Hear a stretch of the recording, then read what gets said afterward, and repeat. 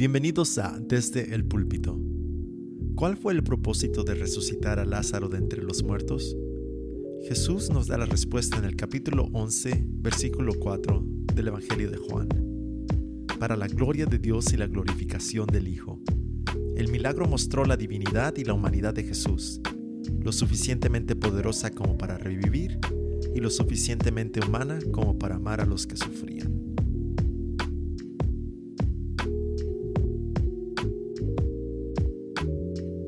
Abre tu Biblia en el Evangelio de Juan y hoy entramos en un nuevo capítulo. ¿Cuántos dicen gracias Dios? Un nuevo capítulo 11. Si no has estado con nosotros estos últimos años, hemos estado estudiando verso por verso el Evangelio de Juan, y el capítulo 10 nos tomó unas 7 semanas para finalizar, pero hoy entramos en un capítulo muy conocido, una historia muy conocida, la historia de Lázaro, una historia que muchos conocen desde la escuela dominical, muchos conoces aún como cristianos, si has estado alrededor del mundo cristiano o mínimo conoces algo de la Biblia, conoces la historia de un tal tipo que se llamó Lázaro. Y esta historia culmina los milagros de Jesús en su tiempo de ministerio humano y visible. Hasta el capítulo 11 hemos visto Jesús una y otra vez obrando de una manera milagrosa, poderosa, a la misma vez que Él estaba enseñando lo que Él estaba haciendo en Jerusalén y en el terreno en cual Él pisaba. Después del capítulo 11, de los capítulos 12 en adelante, ya es otra etapa en el ministerio de Jesús. Esta es otra etapa donde el énfasis es su camino hacia la cruz. Ya no vamos a ver a Jesús obrando de maneras milagrosas públicamente, porque ahorita, después del capítulo 12, es todo acerca de la pasión o del camino hacia la cruz. Pero esta es la última vez que vemos una obra tan milagrosa, una obra de tanto impacto que se cuenta hoy en día todavía en iglesias alrededor del mundo para conocer el poder de Jesús y a la misma vez su humanidad. Pero desde que iniciamos el Evangelio de Juan, hemos preguntado una pregunta una y otra vez, desde el inicio. Porque les enseñamos que los primeros 11 capítulos se considera el libro de señales. El libro del ministerio abierto de Jesús, donde todo lo que Él hace señala algo. Es un símbolo de algo.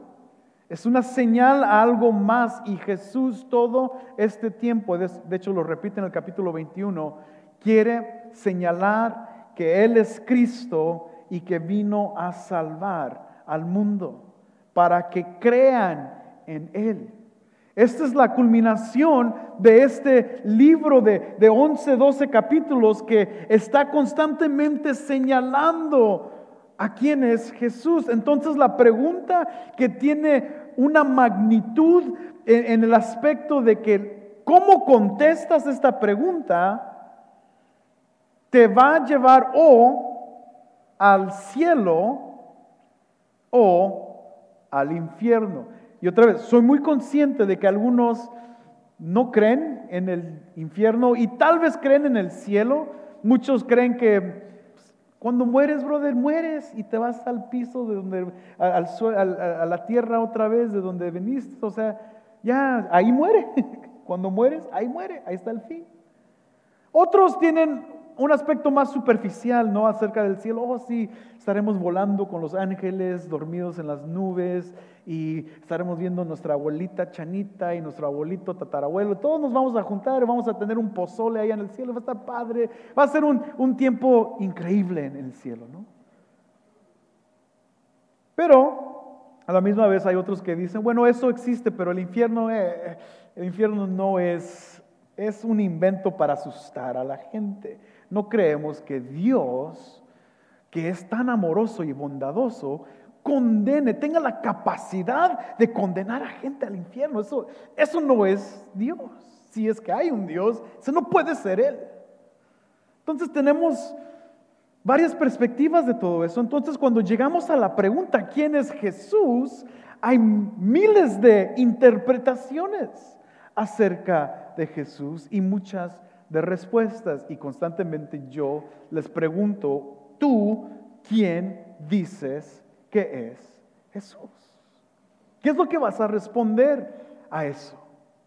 Y la historia de Lázaro, para muchos, es o una fábula o también una manera de como amplificar el ministerio de Jesús. O sea, claro, muchos dicen, Jesús es una gran figura, un gran hombre, es bondadoso, tiene gracia y deberíamos de actuar como Jesús. Y muchos consideran que Jesús vivió físicamente, pero cuando llegan a momentos como estos milagros como que es nomás una historia de los cristianos para que Jesús se vea más como un superhéroe, ¿no? Que puede resucitar a un muerto. ¿Qué haces cuando Jesús resucita a un muerto?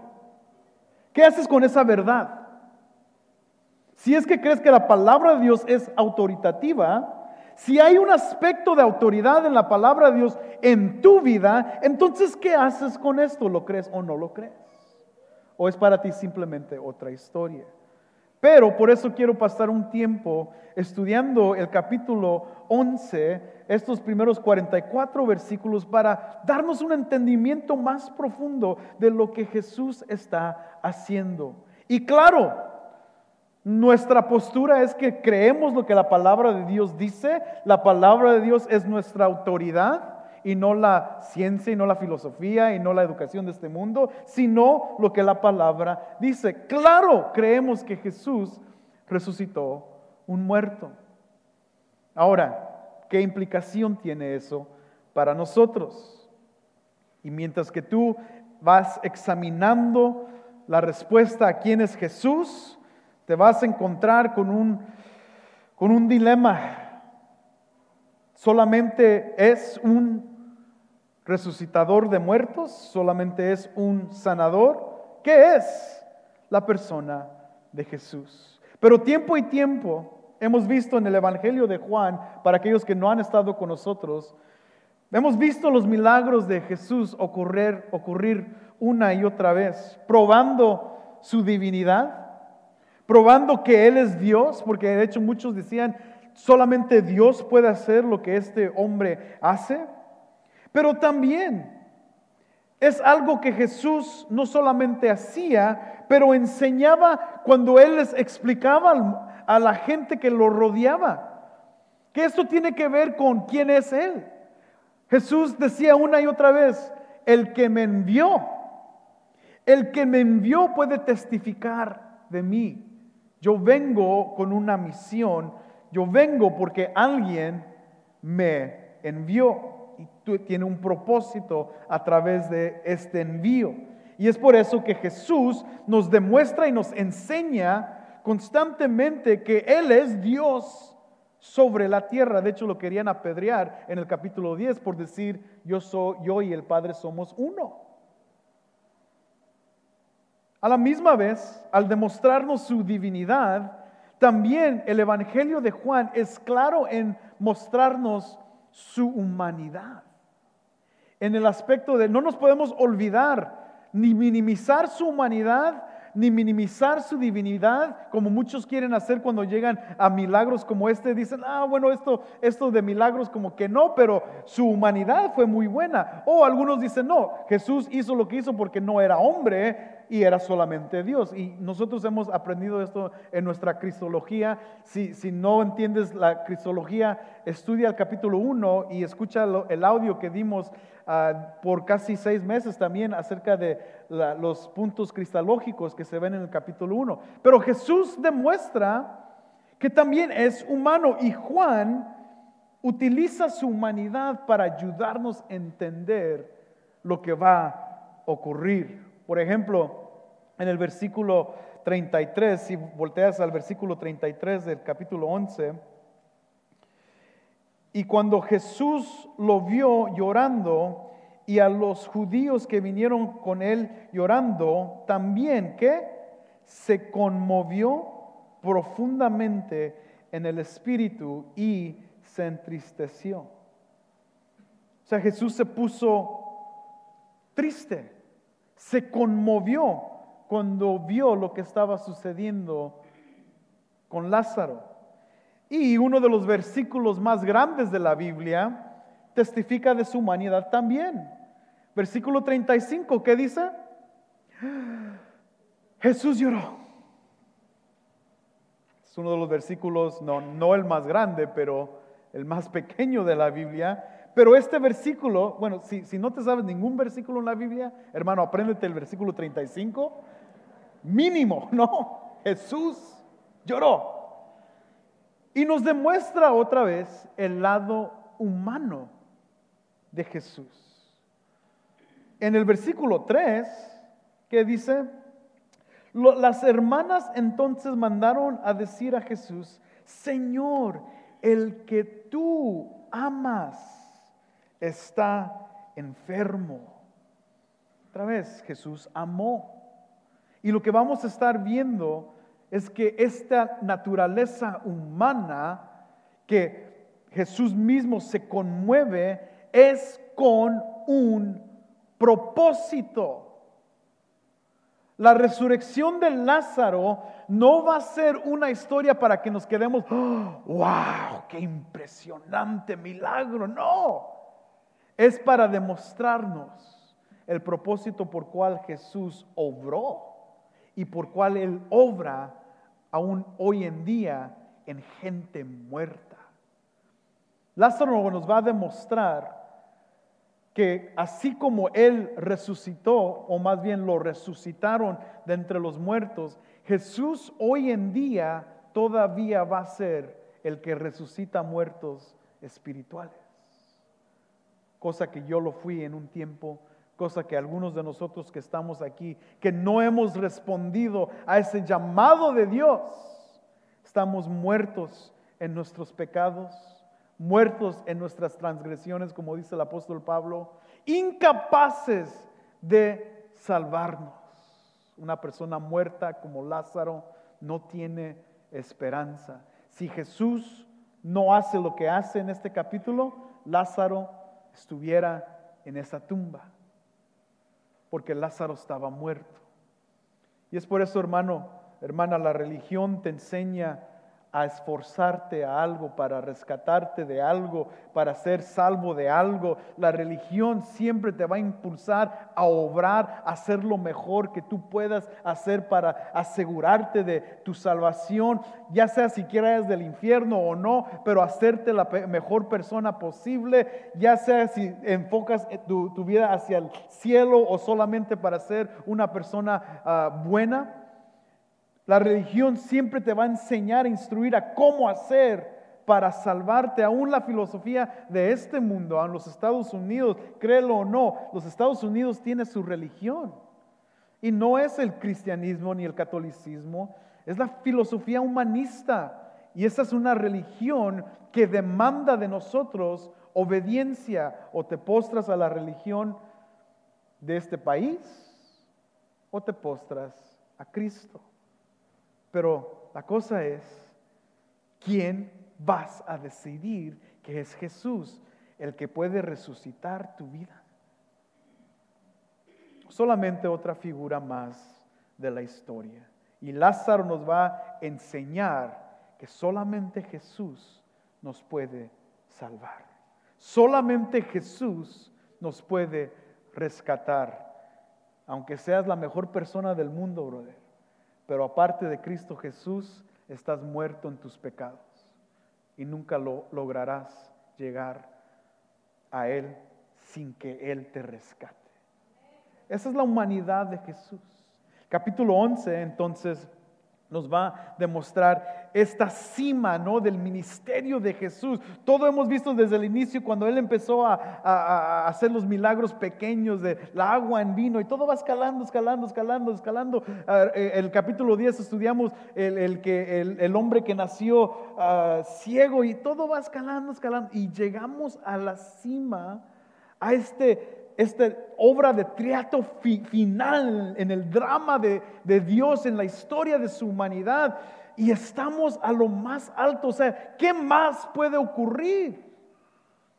Jesús está a punto de resucitar a un muerto, y lo hace otra vez con un propósito. Vamos a estudiar estos primeros 15 versículos, y luego voy a estar leyendo hasta el versículo 44 con varias, voy a estar brincando hacia el 30, de regreso al 20, así es que trata de navegar junto conmigo, porque no es un pasaje fácil para ir en orden cronológica con los versículos, pero voy a utilizar los versículos 1 al 15 para darnos el fundamento, y de ahí nos lanzamos en el estudio. Lee conmigo capítulo 11, versículos 1 en adelante.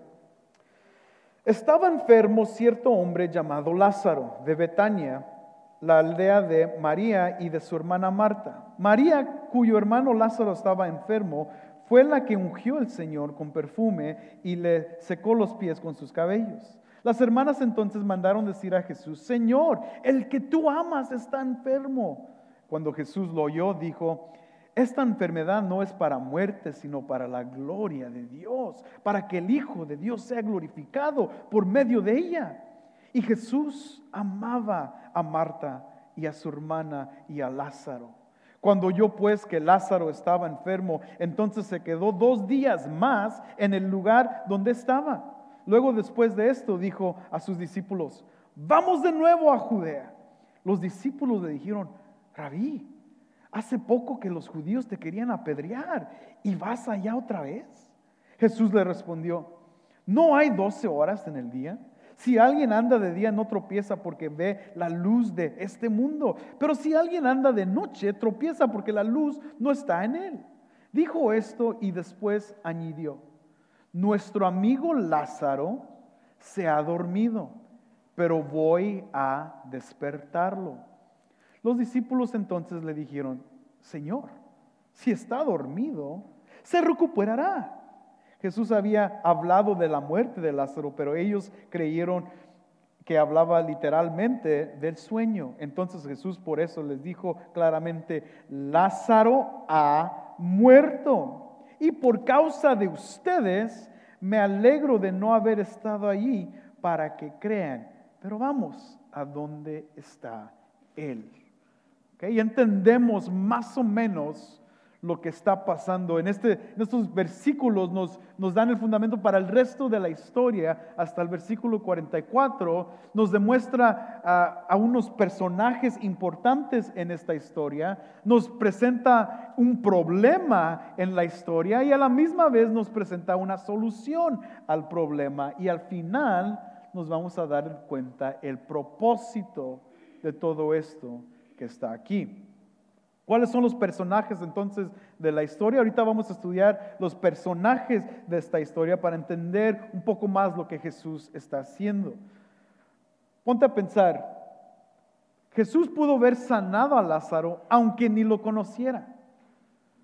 Pero, otra vez, demostrando su humanidad, nos demuestra Juan en este evangelio que Jesús tenía un círculo de relación muy importante para él en Betania. Y él les amaba a esta familia, demostrándonos que su ministerio es relacional. Jesús fue un hombre verdadero. Él le importa su gente. Por eso nunca creas que Jesús es tan distante de ti que tú no le importas a Él. Jesús le importa a la gente que Él ama. Esta familia, ¿cuál fue? El hermano Lázaro, su hermana María y su otra hermana Marta. En el versículo 2, por si te confundes un poco, es solamente una nota que Juan En su pensamiento de él, utiliza porque viendo a los judíos, ellos ya sabían la historia. La historia de María y del perfume se encuentra en el capítulo 12. No es que ocurrió después, sino que en el capítulo 12 Juan lo utiliza ya como el detalle, pero en el capítulo 11 lo menciona pensando que ya los judíos sabían que sucedió, o sea que no es algo que sucedió después, no es otra María, es la misma María de la cual él se enfoca. Por eso el versículo 2 dice esa nota clara. Pero también vemos en estos versículos de introducción, versículo 3, vemos otra vez el amor a Lázaro, cosa que aún los judíos afirman. Si ves el versículo 36, léelo. Por eso los judíos decían, miren cómo lo amaba. Otra vez, no solamente Juan enfatiza el amor de Jesús hacia Lázaro, sino que los mismos judíos observaron su amor. En el versículo 5 leemos lo siguiente: Jesús amaba a Marta y a su hermana y a Lázaro. Otra vez, amor hacia esta familia. Y en el griego es increíble cómo la estructura está puesta. La palabra agapeo o agape, que significa amor, está puesta al inicio de la oración. O sea, amor está primero, amor hacia Lázaro y a sus hermanas. Eso enfatiza cuando en el griego se utiliza esa manera de poner las palabras. Es una énfasis en que Jesús realmente amaba a esta familia. Y también tenemos un grupo de personas que se llaman los discípulos. Estos discípulos a la misma vez son amigos de Lázaro. Lee conmigo el versículo 11 otra vez. Dijo esto, después añadió, nuestro amigo Lázaro se ha dormido. O sea que esta familia era clave o relacional a su ministerio en esta tierra, y los mismos discípulos conocían quién era. Pero es interesante que en esto vemos a un discípulo sobresalir en la historia. No lo leímos al inicio, pero si lees conmigo el versículo 16, ¿quién es el que sobresale? Tomás, llamado el Dídimo, que significa como cuates. Y luego dice, dijo entonces a sus condiscípulos, vamos nosotros también para morir con él. Ahora es interesante notar a Tomás en esta historia, ¿no? Usualmente ¿de quién leemos? De Pedro, de Juan. Pero Tomás en este tiempo sobresale porque, ¿cómo conocemos a Tomás? ¿Verdad? Es el dudor. En inglés es the doubting Thomas, el que duda.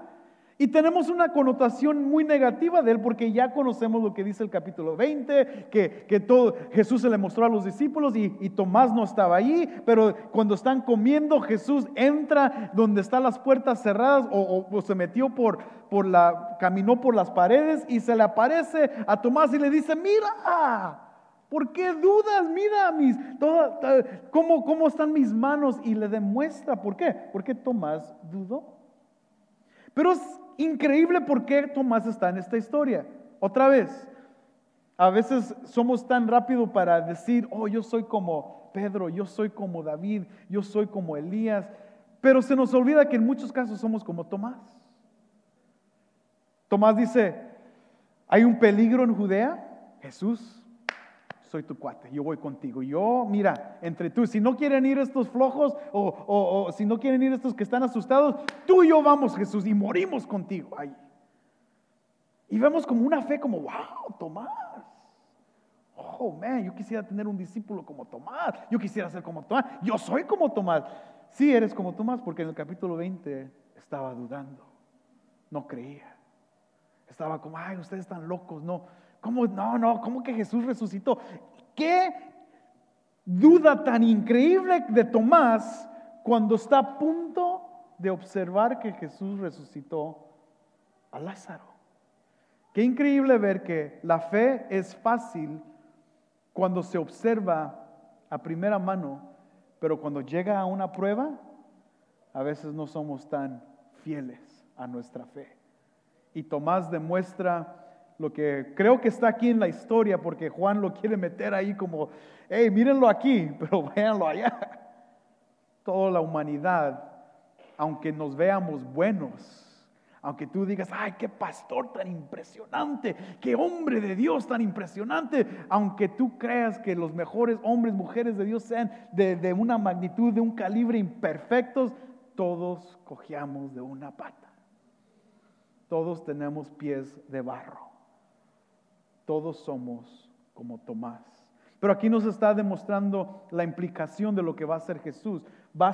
Aquí está fortaleciendo la fe débil de uno de los suyos. En tu vida cristiana has notado que ser fiel a Dios es difícil, pero Dios siempre promete, como el buen pastor que es, caminar con sus ovejas, porque somos tan prontas para desviarnos de Él, hasta que Él nos guía otra vez al redil. ¿Cuál es el problema que vemos en estos versículos? En los primeros 15 versículos, también el versículo 17 y el versículo 21, 32 y 39, vemos el problema sobresalir. Tú y yo ya hemos notado el problema. ¿Cuál es? Lázaro está enfermo, ¿verdad? El versículo 3 nos dice, está enfermo quien amas. Y luego Jesús se tarda 2 días demostrándonos que ahora sí no está enfermo, ahora definitivamente está muerto. Ahora Jesús es su amigo y Lázaro es el quien ama, pero Jesús se delata 2 días en ir. ¿Dónde estaba Jesús? Capítulo 10 nos demuestra que Él estaba al otro lado del Jordán, donde Juan el Bautista estaba bautizando. Le iba a tomar alrededor de 2 días para viajar desde donde estaba, para llegar con su amigo Lázaro. Pero Jesús dijo, me voy a quedar otros 2 días más antes de ir. Y ahora uno dice, ¿por qué? Es obvio a grandes rasgos de que así iba a ser el milagro mayor, ¿verdad? Porque ahora sí nadie iba a dudar que él estaba muerto y que estaba a punto de resucitar. Pero más allá de eso, lo que estaba haciendo Jesús es dándonos otra vez unos propósitos a través de su humanidad. ¿Cuál es ese propósito? Si lees otra vez el versículo 15, y por causa de ustedes, hablando de los discípulos, me alegro de no haber estado allí. Sus discípulos ya observaron varios de los milagros tan impactantes del ministerio de Jesús. Si Jesús hubiese sanado a uno enfermo, los discípulos otra vez hubieran dicho, pues es Jesús, good job, ya sanó al ciego, caminó sobre el agua, o sea, good job Jesús, otra vez lo hiciste, ¿no? Lo que no habían visto era un muerto resucitar. Y Jesús ahí está dándonos poco a poco más la razón por cual delató su ida hacia Lázaro. A la misma vez, Jesús no va a ser manipulado por nadie. Obvio que las hermanas querían que llegara, ¿verdad? Por eso mandaron por Jesús y estaban desesperadas porque sabían dónde estaba y ella sabía cuánto tiempo les tomaba a Jesús venir de allí donde estaba a Betania, su casa. Ellas sabían que les tomaba 2 días y ahora 4 días de ausencia. Jesus, come on. No que somos tu gente. Saben, Jesús no es manipulado por nadie. Él opera en el tiempo soberano de su Padre. Sigue orando, pero Dios se va a mover en su tiempo. Yo sé que tal vez tus hijos están perdidos. Sigue orando. Dios contesta en su tiempo. Yo sé que tu esposo tal vez te está volviendo loca. Tu esposo, ¿otra vez vas a ir a la iglesia? ¿Qué tanto haces en la iglesia, hombre? Sigue orando. Dios contesta en su tiempo. Y para los solteros, sigan orando, hermanos. Sigan orando. Los versículos 11 al 14 nos demuestran que Lázaro ya no está dormido, sino que está muerto. Y Marta, en el versículo 21, sabe y entiende que si Jesús hubiese llegado antes, iba a sanar. O sea, Marta tenía fe que Jesús lo podía sanar. A lo mismo en el versículo 32, María tenía la misma fe que Jesús podía sanar a su hermano. Pero lo que Jesús otra vez, como a Tomás, le iba a demostrar a las hermanas, que Él obra de una manera más espectacular porque Él es el Dios de la vida. Y ahora en el versículo 17, Lázaro lo encontramos en la tumba por 4 días. O sea que no es que tal vez estaba muerto, es que Lázaro ya estaba muerto. O sea, no hay duda ninguna de que Lázaro está muerto. Y Marta, con su fe en Cristo que podía salvar, pero a la misma vez como tú y yo. Marta sabía que Jesús lo podía sanar, pero a la misma vez en el versículo 39, ¿qué dice? Dice Jesús, quiten la piedra. Marta, hermana del que había muerto, le dijo, Señor, espérate, ya huele mal.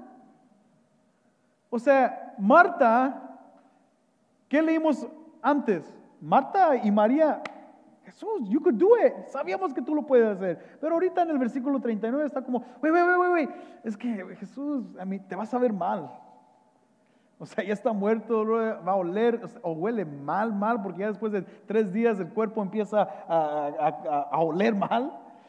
O sea, ya Jesús, no, mira, just leave it closed y hay que orar y echarle ganas. Marta aún demostraba su incredulidad cuando al inicio supuestamente tenía fe. Es cuando nuestra fe es puesto a la prueba que vemos nuestra fe verdadera. La vida cristiana, amigos, si no se han dado cuenta hasta este momento, it's not easy. No es fácil. Y a veces tu propia familia lo hace peor, ¿verdad? Ay, cristiano, ay, hermano, ay, aleluya. A veces ellos mismos te lo hacen peor. Pero la vida cristiana nunca es fácil. Pero uno debe de demostrar fe y vivir de acuerdo a la fe, y no el tipo de fe que solamente le dice y le aplaude a Jesús, aleluya, cuando ya todo está bien, sino un tipo de fe que sigue marchando con uno, aun cuando todo está en tu contra, aun cuando tu hermano está en la tumba muerto. Ese es un aspecto del problema. El otro problema, ¿cuál es el otro problema? Bueno, en el versículo 8 nos damos cuenta que los discípulos le dijeron, Rabí, hace poco que los judíos te querían apedrear y vas a ir otra vez allá. ¿Qué le están diciendo sus famosos discípulos? En Judea no te quieren muerto más bien. Y en ese lugar de peligro, fíjate, increíblemente en Judea, en ese lugar del peligro está la casa de María, Marta y Lázaro, en el lugar de Betania, que dice el versículo 18, que estaba a 2 millas de Jerusalén. Jerusalén es donde estaba Jesús en el capítulo 10, ¿recuerdas? Predicando y enseñando de las cosas de Dios, y lo querían apedrear allí. Es 2 millas de distancia, es como de aquí a la Harlem, en la Cermak, o sea, 2 millas. Quiere decir que el peligro estaba eminente, la ciudad era una ciudad peligrosa para Jesús. Tú sabes, hermano y hermana, dónde puedes ir a las 11 de la noche, qué partes de Chicago jamás te encontrarías, ¿verdad? Tú no caminas allá en el sur a las 11:30 de la noche solo o sola? Tú no mandas a tus hijos a que caminen las calles solos en ciertos lugares de la ciudad, ¿verdad? ¿Por qué? Porque es peligroso. Me estaba riendo la semana pasada, una persona no vino a Vida Fest porque me dijeron que no los dejaron venir a Vida Fest. ¿Por qué no los dejaron venir? Los tacos estaban impresionantes. O sea, ¿cómo no puede venir a Vida Fest, verdad? Y me hizo reír porque se dieron cuenta que estaba en Cícero y se asustaron. And I was like, man, ¿a poco Cícero está tan mal que gente ni quiere venir para acá? O sea, la gente ve a Cícero como el lugar de narcos, no sé cómo lo ven, como era como Michoacán en esos tiempos pasados con Juárez, o sea, estamos mal. Pero es interesante porque la gente sabe dónde no enviar a sus hijos o dónde no caminar. Y en este aspecto aquí vemos a los discípulos dejándoles saber a Jesús, por si no te has dado cuenta, Jesús, ese lugar está peligroso. Pero esto nos da una implicación teológica impresionante. Y gracias a Dios que ni es una implicación porque Jesús mismo nos enseña qué significa esto. Lee conmigo el versículo 9.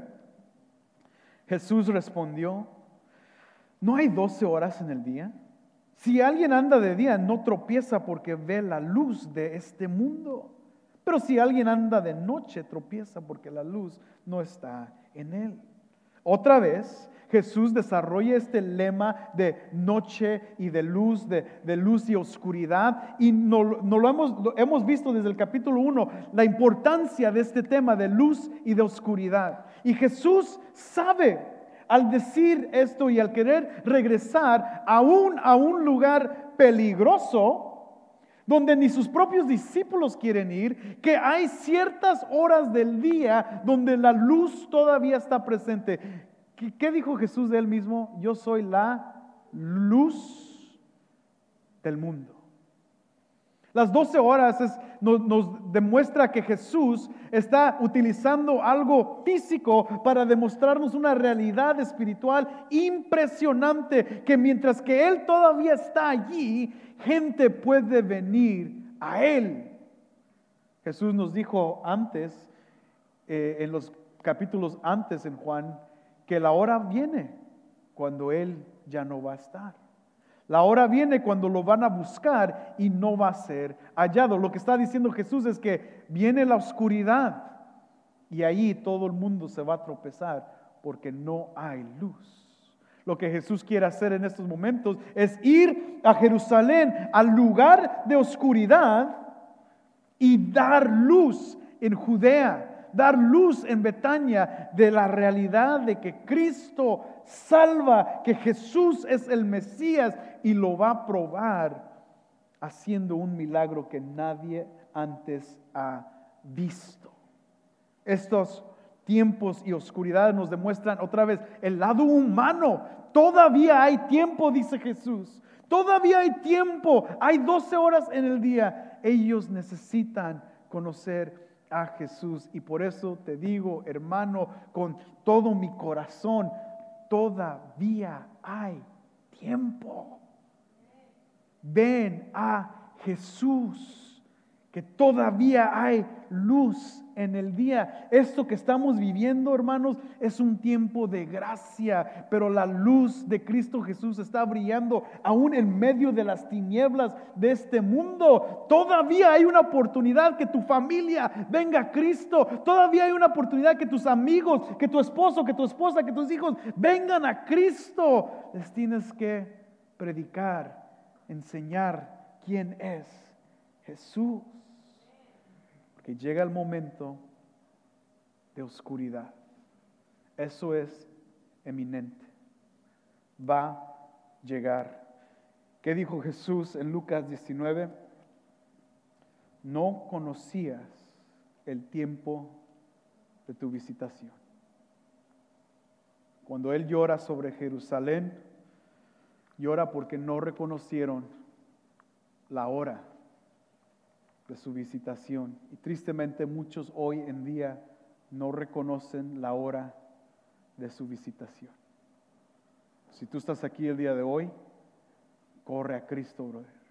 Hermana, corre a Cristo, que Él es el único que te puede resucitar de tu vida muerta espiritual. La respuesta fue muy fácil para las hermanas María y Marta. Ellos corrieron, mandaron por Jesús porque sabían que Jesús podía sanar. De hecho, las dos en el versículo 20 y los versículos 28 al 32, las vemos corriendo hacia Jesús. Aún los judíos, fíjate el versículo 37, aún los judíos dicen, pero algunos de ellos dijeron, ¿no podía este que abrió los ojos del ciego haber evitado también que Lázaro muriera? Aún los incrédulos creían que Jesús podía sanar. O sea que la respuesta estaba en Jesús. Él iba a poder traer una solución al dilema de la enfermedad de Lázaro, pero tal vez no a su muerte. Y cuando Jesús le responde a Marta, lo responde de esta manera. Ve el versículo 23. Le dice a Marta, tu hermano resucitará, le dijo Jesús. Marta le contestó, yo sé que resucitará en la resurrección en el día final. Jesús le contestó, yo soy la resurrección y la vida. El que cree en mí, aunque muera, vivirá. Y todo el que vive y cree en mí, no morirá jamás. Y luego le pregunta a Marta, ¿crees esto? ¿Cuál fue la primera respuesta inmediata de Marta cuando Jesús le dijo que su hermano iba a resucitar?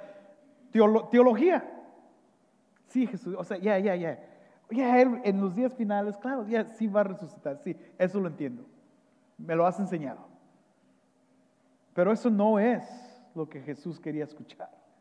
O sea, Él quería enseñarle a las hermanas, a todos, que su acto iba a comprobar algo mucho mayor que simplemente sanar o aún resucitar un muerto físicamente. El acto de su bondad y gracia y poder en la vida de Lázaro iba a probar que Él iba a resucitar a muertos espirituales aún hasta la fecha. ¿Por qué? Porque Él dice en el versículo 25, yo soy la resurrección y la vida. No, Marta, no soy solo el que quiere sanar, no soy el sanador solamente, ¿no? Que todos dicen, ay, Jesús sana a mi hijo, sana a mi hermano, sana esto, ay, Jesús ven. Y la única vez que oramos es cuando alguien está enfermo, la única vez que buscamos a Jesús es por el COVID, la única vez que buscamos a Jesús es porque algo nos está haciendo mal. Y Jesús le dice, aunque muera, vivirá. O sea, la muerte es inevitable, hermano. Yo sé que todo el mundo está ahorita yo sé que es algo difícil en nuestra naturaleza humana, pero Jesús dice, hey, yo soy la resurrección y la vida. Los que mueren en Cristo van a resucitar y van a morar con Él. Y tú un día te reunirás con ellos, glorificando al Rey de Reyes y Señor de Señores. Esto nos asusta en este mundo como que si no supiéramos dónde íbamos a ir. Vive asustado si no sabes. Si este mundo es tu destino final, yeah, you better be scared. Pero si tu destino final está con Cristo, descansa en que Él es la resurrección y la vida. Por eso Pablo le dice a las iglesias, no lloren como si no tuvieran esperanza. Los demás lloran sin esperanza, no tienen. Ustedes regocíjense, tienen a Cristo. El maestro le enseña la mejor lección a la hermana Marta. Marta va en el versículo 28 y me fascina lo que dice en el versículo 28 cuando se va con María, le dice, habiendo dicho esto, Marta se fue y llamó a su hermana María, diciéndole un secreto, el sanador, el que hace milagros, el que tuvo una campaña de milagros y de sanidades, está aquí y te llama. ¿Verdad que no le dice eso? ¿Qué le dice? The teacher, didascalos, el maestro, el que no solamente muestra su poder milagroso, pero que nos enseña lo que implica eso. ¿Qué si Jesús solamente resucita a un muerto y va, Lázaro, sal fuera, bye? Y no enseña nada, que todos se van a quedar, wow, ¿y qué? Igual, nadie se va a aparecer en la cruz. Milagros ocurren una y otra vez supuestamente y las iglesias quieren ver estas grandes cosas los milagros de Dios y la gente cayéndose y todo el mundo, y llega algo malo en sus vidas y nadie está en la iglesia. Milagros nunca salvan, hermanos. El maestro nos enseña qué es Jesús, la resurrección y la vida. ¿Sabes qué? Lázaro iba a morir otra vez. Pero Jesús promete que Lázaro iba a resucitar espiritualmente para siempre con él. Cuando llegues al cielo, pregúntale a Lázaro, hey, explícame, ¿qué sentiste? Esa respuesta otra vez en la humanidad de Jesús. Fíjate lo que nos ha enseñado Jesús hasta este momento. Todo lo que ha dicho acerca de él ha sido con implicaciones eternas, no terrenales. Dice Jesús, yo soy el pan de la vida. No soy el que te da pan. No soy un panadero. Yo soy el que te da vida eterna a través de mi pan. Come de mí. Yo soy la vid verdadera. Yo soy el agua de vida. Yo soy la luz del mundo. Todo eso que dice Jesús no tiene nada que ver con sus implicaciones terrenales de darnos cosas. ¿Qué si Jesús nos hubiera dicho, yo soy el banquero mayor para darte mucho dinero? Yo soy únicamente el sanador que te va a sanar cada vez que estés enfermo, te voy a sanar. Nada de eso dice Jesús, jamás en su carrera. De hecho, cuando él utiliza la profecía de Isaías, que él iba a darle vista a los ciegos, que él iba a sanar a los enfermos, él está hablando de sanidad espiritual, de resucitar como a gente como Lázaro, que estaban enfermos espirituales y que iban a necesitar resurrección por el que da resurrección y vida. ¿Cómo limitamos a Jesús si solamente lo observamos como alguien que nos puede sanar? ¿Y qué cuando Jesús no te sana? ¿Cuál es el propósito de todo esto?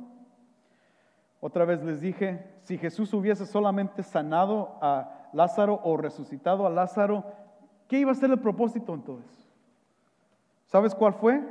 Regresamos al versículo de nuestro inicio. Versículo 4. Esta enfermedad no es para muerte, sino ¿para qué? Para la gloria de Dios, para que el Hijo de Dios sea glorificado por medio de ella.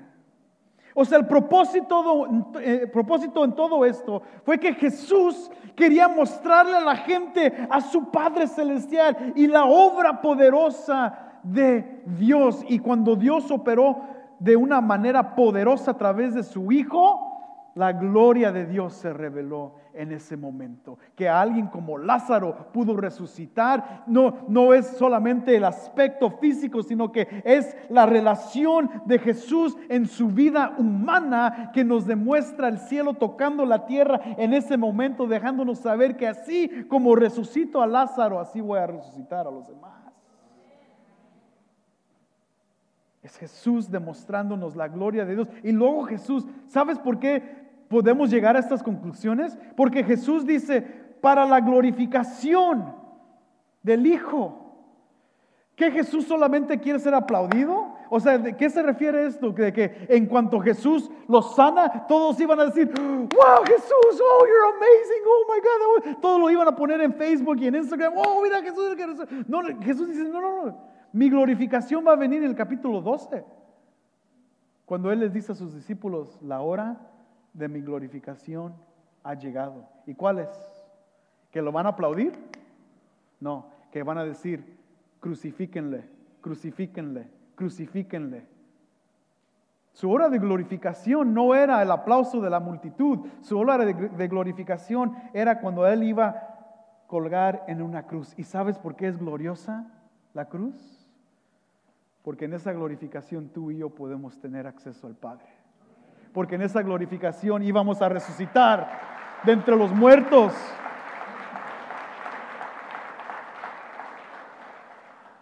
Ese es el propósito de esto. ¿Qué dice el versículo 15 otra vez? Le dice a sus discípulos, para que crean. ¿Qué le dice a Marta en el versículo 26? ¿Crees esto? ¿Y qué dice ella en el versículo 27? Sí, Señor, yo he creído que tú eres el Cristo, el Hijo de Dios. ¿Qué es el propósito? Vean conmigo el versículo 39. Quiten la piedra, dijo Jesús. Marta, ya huele mal, porque hace 4 días que murió. Jesús le dijo, ¿no te dije que si crees verás la gloria de Dios? El propósito estaba que iban a ver la gloria del Dios vivo, que ni el olor ni la piedra iba a poder parar a Jesús. Llegó el momento de demostrar el propósito a través de todo esto, que ellos iban a creer. En el capítulo, después en los versículos 45 en adelante, estas las próximas semanas lo vamos a leer, pero muchos judíos empezaron a testificar de Jesús. Y en el capítulo 12, tantos estaban testificando de Jesús porque creyeron lo que vieron y entendieron que Él era el Cristo, que los judíos estaban diciendo, ya cállenlos, ya que no prediquen más de Jesús. O sea, el propósito de este milagro no era era para testificar de la grandeza del Hijo de Dios, en que Él resucitaba muertos y aún muertos espirituales. Era por eso la razón de predicar. No era nomás para observar, era para predicar las grandezas de Cristo Jesús. El versículo 43 dice, habiendo dicho esto, gritó con fuerte voz, Lázaro, sal fuera. Esto es increíble. O sea, todos estos versículos, 42 versículos antes, para llegar a, ¿cuántas palabras en español? 3 palabritas en español. Lázaro, sal fuera. O sea, el drama estaba acumulándose todo este pronto. Llegamos a estudiar todo y nomás con 3 palabritas Jesús hace el milagro. Hasta el final, casi al final de la historia, como que si ni fuese el acto verdadero. O sea, lo que Jesús, su énfasis no era en que Él iba a salir de esa tumba.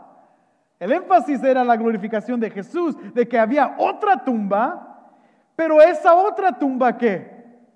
¿Cuál es la diferencia entre la tumba de Jesús y la tumba de Lázaro? Que Lázaro iba a regresar. La tumba de Jesús no está aquí. Ha resucitado.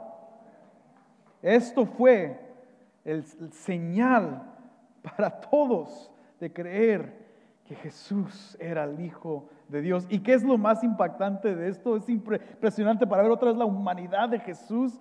En el versículo 44, el que había muerto salió, si se lo imaginan así, tratando de salir, los pies y las manos atadas con vendas y el rostro envuelto en un sudario. Jesús les dijo, desátenlo y déjenle ir. O sea que él mismo no se podía quitar las vendas, pero ¿qué sucede? No solamente observaron el milagro, sino que participaron en él. Jesús los hace tocar. Hey, it's real. I'm for real. No soy uno de estos falsos profetas milagrosos que en la tele que no nomás te tumban a la gente, pero nunca los paran de su silla de ruedas. No es estos tipos de profetas que supuestamente saben y nomás te generalizan todo. No, tóquenlo, brother. Muerto 4 días. ¿Qué más pruebas quieren? No como Benny Hinn, que esconde a todos los que están enfermos, que se ven visibles, los pone atrás de su púlpito, de su escenario, para que nadie los vea. Nomás sanan los que tienen dolores de cabeza. Jesús les dijo, este es mi poder, y este mismo poder lo van a tener ustedes para vivir en este mundo. Cuando su fe esté débil, recuerden que yo soy la resurrección y la vida. Y yo camino con ustedes todo el tiempo y todos los días de su vida. Así es que, hermanos, si estás aquí por primera vez y no has venido a los pies de Jesús, ven corriendo a Él, que Él es el único que te puede resucitar de tu vida muerta. Ponte de pie.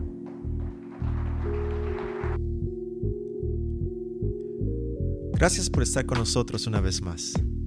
Estamos muy emocionados de que nuestra conferencia ChurchCon es este fin de semana. Aún hay lugares disponibles. Puedes registrarte en nuestro sitio web vidaabu.com.